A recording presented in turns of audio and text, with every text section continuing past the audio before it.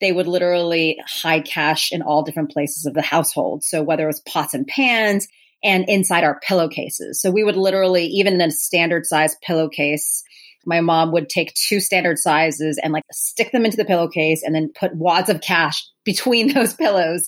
I would literally sleep and like find money underneath my pillows. You're listening to Financial Grown-Up with me, certified financial planner, Bobbi Rebell, author of How to Be a Financial Grown-Up. And you know what? Being a grown-up is really hard, especially when it comes to money. But it's okay. We're going to get there together. I'm going to bring you one money story from a financial grown-up, one lesson, and then my take on how you can make it your own. We got this.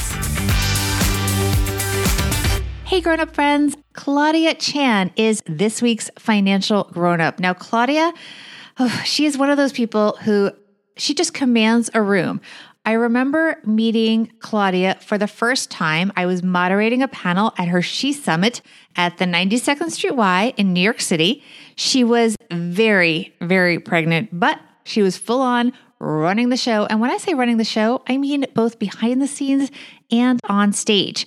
She was emceeing the whole thing, and everyone was mesmerized by her. She's just one of those people. She has that thing about her that everyone is drawn to. Well, since that conference, her business has continued to grow. She also came out with her book, This Is How We Rise, Reach Your Highest Potential, Empower Women, Lead Change in the World, has taken her conference online and created a year-long membership program. I'm excited to share this interview with you guys now because her yearly conference is coming up in November 9th through the 13th to be exact. We're going to tell you more about Claudia's business and how you can get a discount for this year's conference. I go every year in person or virtually, and it is an absolute must. It's like no other conference. Claudia just brings together this unique energy, all these amazing people. I can't really explain it. You just have to go and see it and experience it for yourself. But first, let's get to her interview. Here is Claudia Chan. Claudia Chan, you're a financial grown-up. Welcome to the podcast. Thank you, Bobbi. I am so happy to finally get you on the program. We have been friends for, oh my goodness, since I guess 2015, 2016, when my book was coming out, and I had the privilege of speaking at one of your amazing She Summits. Congratulations on all of your success and your pivot that you've done to this 12-month year-round membership program. Thank you. Yeah, it's been definitely a new year, new normal, I think, for everybody, but super excited about continuing to evolve and innovate. We're going to talk more about that on the other side of your money story, but I want to talk to you about your incredible upbringing. You're the child of Chinese immigrants who had a Chinese restaurant, and your money story has to do with cash flow and where the cash was, because there's a whole stereotype here in America about don't put cash under your mattress, but your parents were doing something, well, their own version of it. Tell us your money story, Claudia.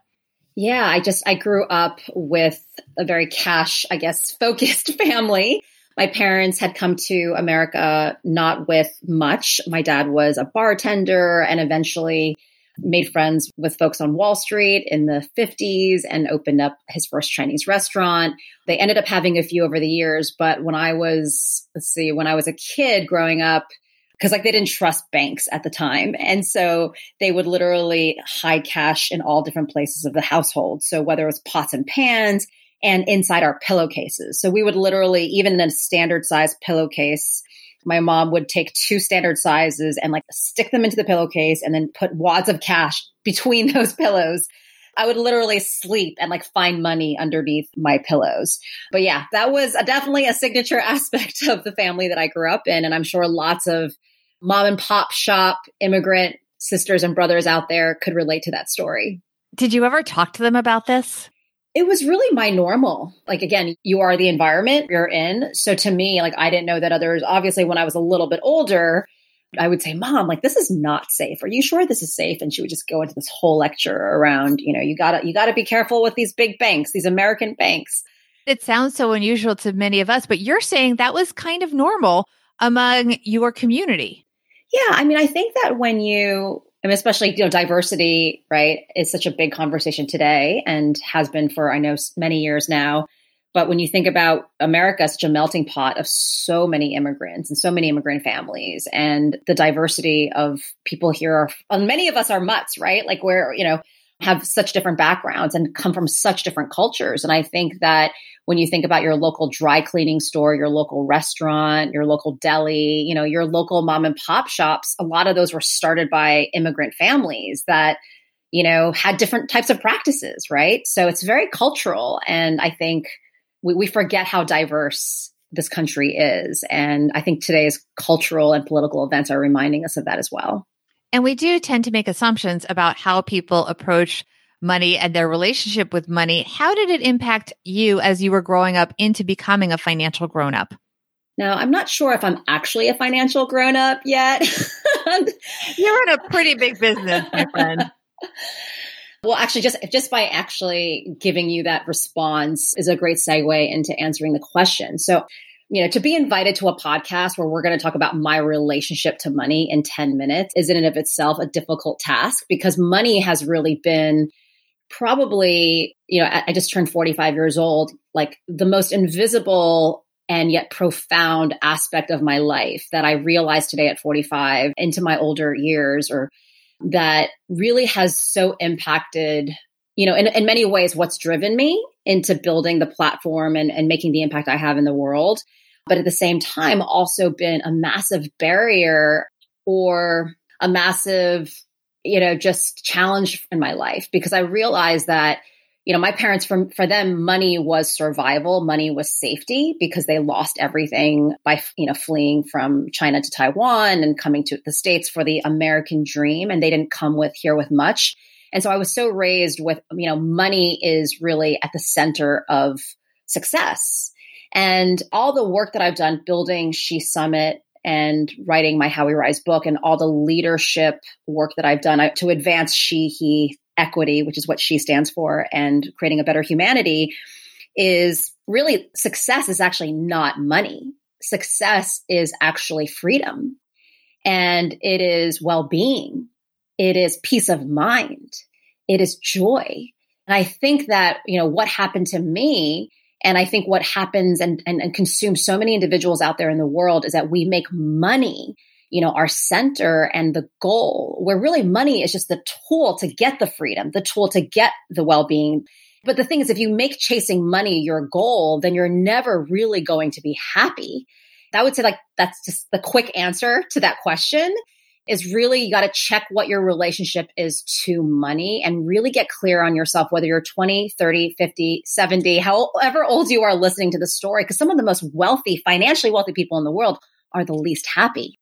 What is the lesson for our listeners? I think that really finding the right team, whether or not it's a financial advisor and whoever is going to teach you about money and help support you. There's so many aspects to managing your money, right? There's your investments, and there's, do you buy the house now, or what kind of house do you buy? And, there's just like private school or public school. There's just so many choices. And I just think that, like, when we talk about financial organizations, I think it's choose individuals that you really, really trust and that you have the right energy with, that you just have, it's like a best friend, right? Or it's somebody that it's a person that really is the right person for you to be that long-term partner.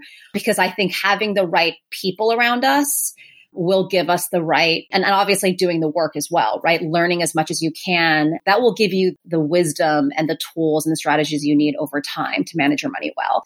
I can trust organizations if I trust the people. I love that. That's so important, because organizations, I'm stating the obvious, but they are made up of people. Let's talk about your everyday money tip. I love what you said about filters. Yeah. So, obviously I am less into shopping today with a 3 and 5-year-old for myself as much as I used to be.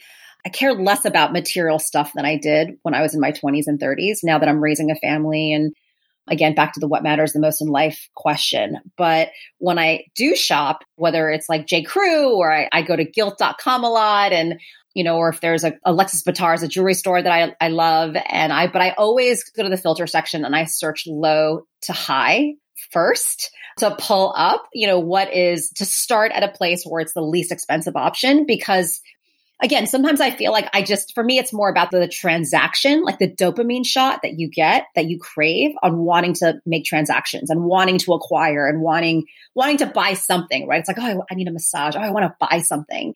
And so it's just something that sometimes it's just buying something for the sake of making the transaction. So that's just one tool that I've used, filter low to high, just to keep it simple and not waste money. Because really at the end of the day, whether you need something new, go into your closet and chances are you probably don't need that item.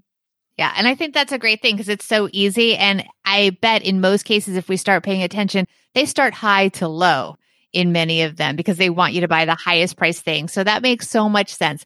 Let's talk about, you have so much going on this fall. Obviously, November comes and we always know we are waiting for the She Summit, which I've attended so many times and always such an amazing lineup of people and thought leaders. Tell us how you've evolved and how people can get involved themselves. Yeah, thank you. So She Summit is a leadership conference. We are entering our 9th annual conference, and it's always, the She stands for Advancing She, He, and Equity, but we've evolved a lot. Whole life leadership is something that I've been teaching for many years through the conference, because really to advance gender equality, because I know you hear She Summit and you're like, it's a women's conference, but it's always been around activating people to not only realize their highest whole life potential and give you content and speakers and leadership curriculum throughout the days of the conference, but it's also to get you to make positive change in the world and in your workplace. So with COVID-19 and everybody working from home, we've evolved it to a 12-month conference membership. We feel people need year-round support. But this year's lineup, the actual 5-day conference, day 1 is going to be, unleashing the leadership for your mental and financial health. Day 2 is leadership for your family and caregiving and the next generation. Day 3 is leadership for your workplace and your career. And it sort of just goes on and on into community. There's a whole life leadership journey through it. And we have speakers like Mackie Mandela, just confirmed. She's Nelson Mandela's daughter. We have Liv Boré, who is an Olympic poker champion, female poker champion. Carly Fiorina, just confirmed, we just have an incredible lineup this year. That beyond the conference, you also get those types of speakers every single month. And I host and lead you through the year-round whole life leadership journey, because I want every life department of yours to be successful. And mental, physical, financial health is really the first leadership department, right? Because if you are strong in those areas, then you can lead through any aspect of your life well. So we can maximize our impact for our workplace, our community, our families. It's a win-win for everybody. And we're really redefining leadership to actually mean whole life leadership. And you're doing it so well. I can tell you these are must-attend events. And I think that it's a wonderful thing that now more people can attend. Where can people go to find out more about it and also to follow you and your social channels? Yeah, so just go to shesummit.com and you can obviously get all the information there. If you contact us, and just literally mention this podcast, Financial Grown Up, we will give you a special discount. Just mention Financial Grown Up in your contact us if you want to become a member and join our 9th annual conference in November. And I'm on Instagram at Claudia Chan Wagner, my married name, and LinkedIn, which is Claudia Chan. Thank you so much. Thank you, Bobby. It's so good to reconnect. Here we go, my friends. Financial grown-up tip number 1. If your parents are making big financial mistakes, like hiding money in household goods around the house indefinitely in large amounts, try to help them out. I get the mistrust of banks, but money needs to grow and be invested or it will be worth less. Please protect your parents' money. Financial grown-up tip number 2. I want to add to Claudia's everyday money tip about searching from low to high when you are buying things online. The sorting feature is so important. One thing I have started doing more of when I buy online, which so many of us are doing during the pandemic, is actually really taking the time to read reviews from verified buyers. Because of COVID, when I do buy things like clothing and other goods online, where you aren't always sure about what you are getting, those written reviews are really helpful for the things that matter, but are never in the store written description. Like whether the material wrinkles or that it runs big or small or that the color was not quite what the picture showed. You can often return things, but really, who wants the hassle? Try not to make the mistake in the first place. Better to learn from other consumers first. People are often brutally honest. And speaking of that, send us your brutally honest online shopping tips. We all need all the help we can get in this holiday season. It's going to be a doozy. DM me at Bobbi Rebell 1 and on Twitter at Bobbi Rebell. The first one I should say was on Instagram, Bobbi Rebell 1. And check out my other podcast, Money with Friends. We have amazing co-hosts this season, including Farnoosh Sharabi, David Bach, Bola Sakunbi, and Grant Sabatier, and more. The Instagram handle for Money with Friends, by the way, is at Money Friends Pod. That is also the handle for Twitter there. Make sure you sign up for the She Summit. Mention you are a financial grown-up for a discount. And big thanks to Claudia Chan for helping us all be financial grown-ups.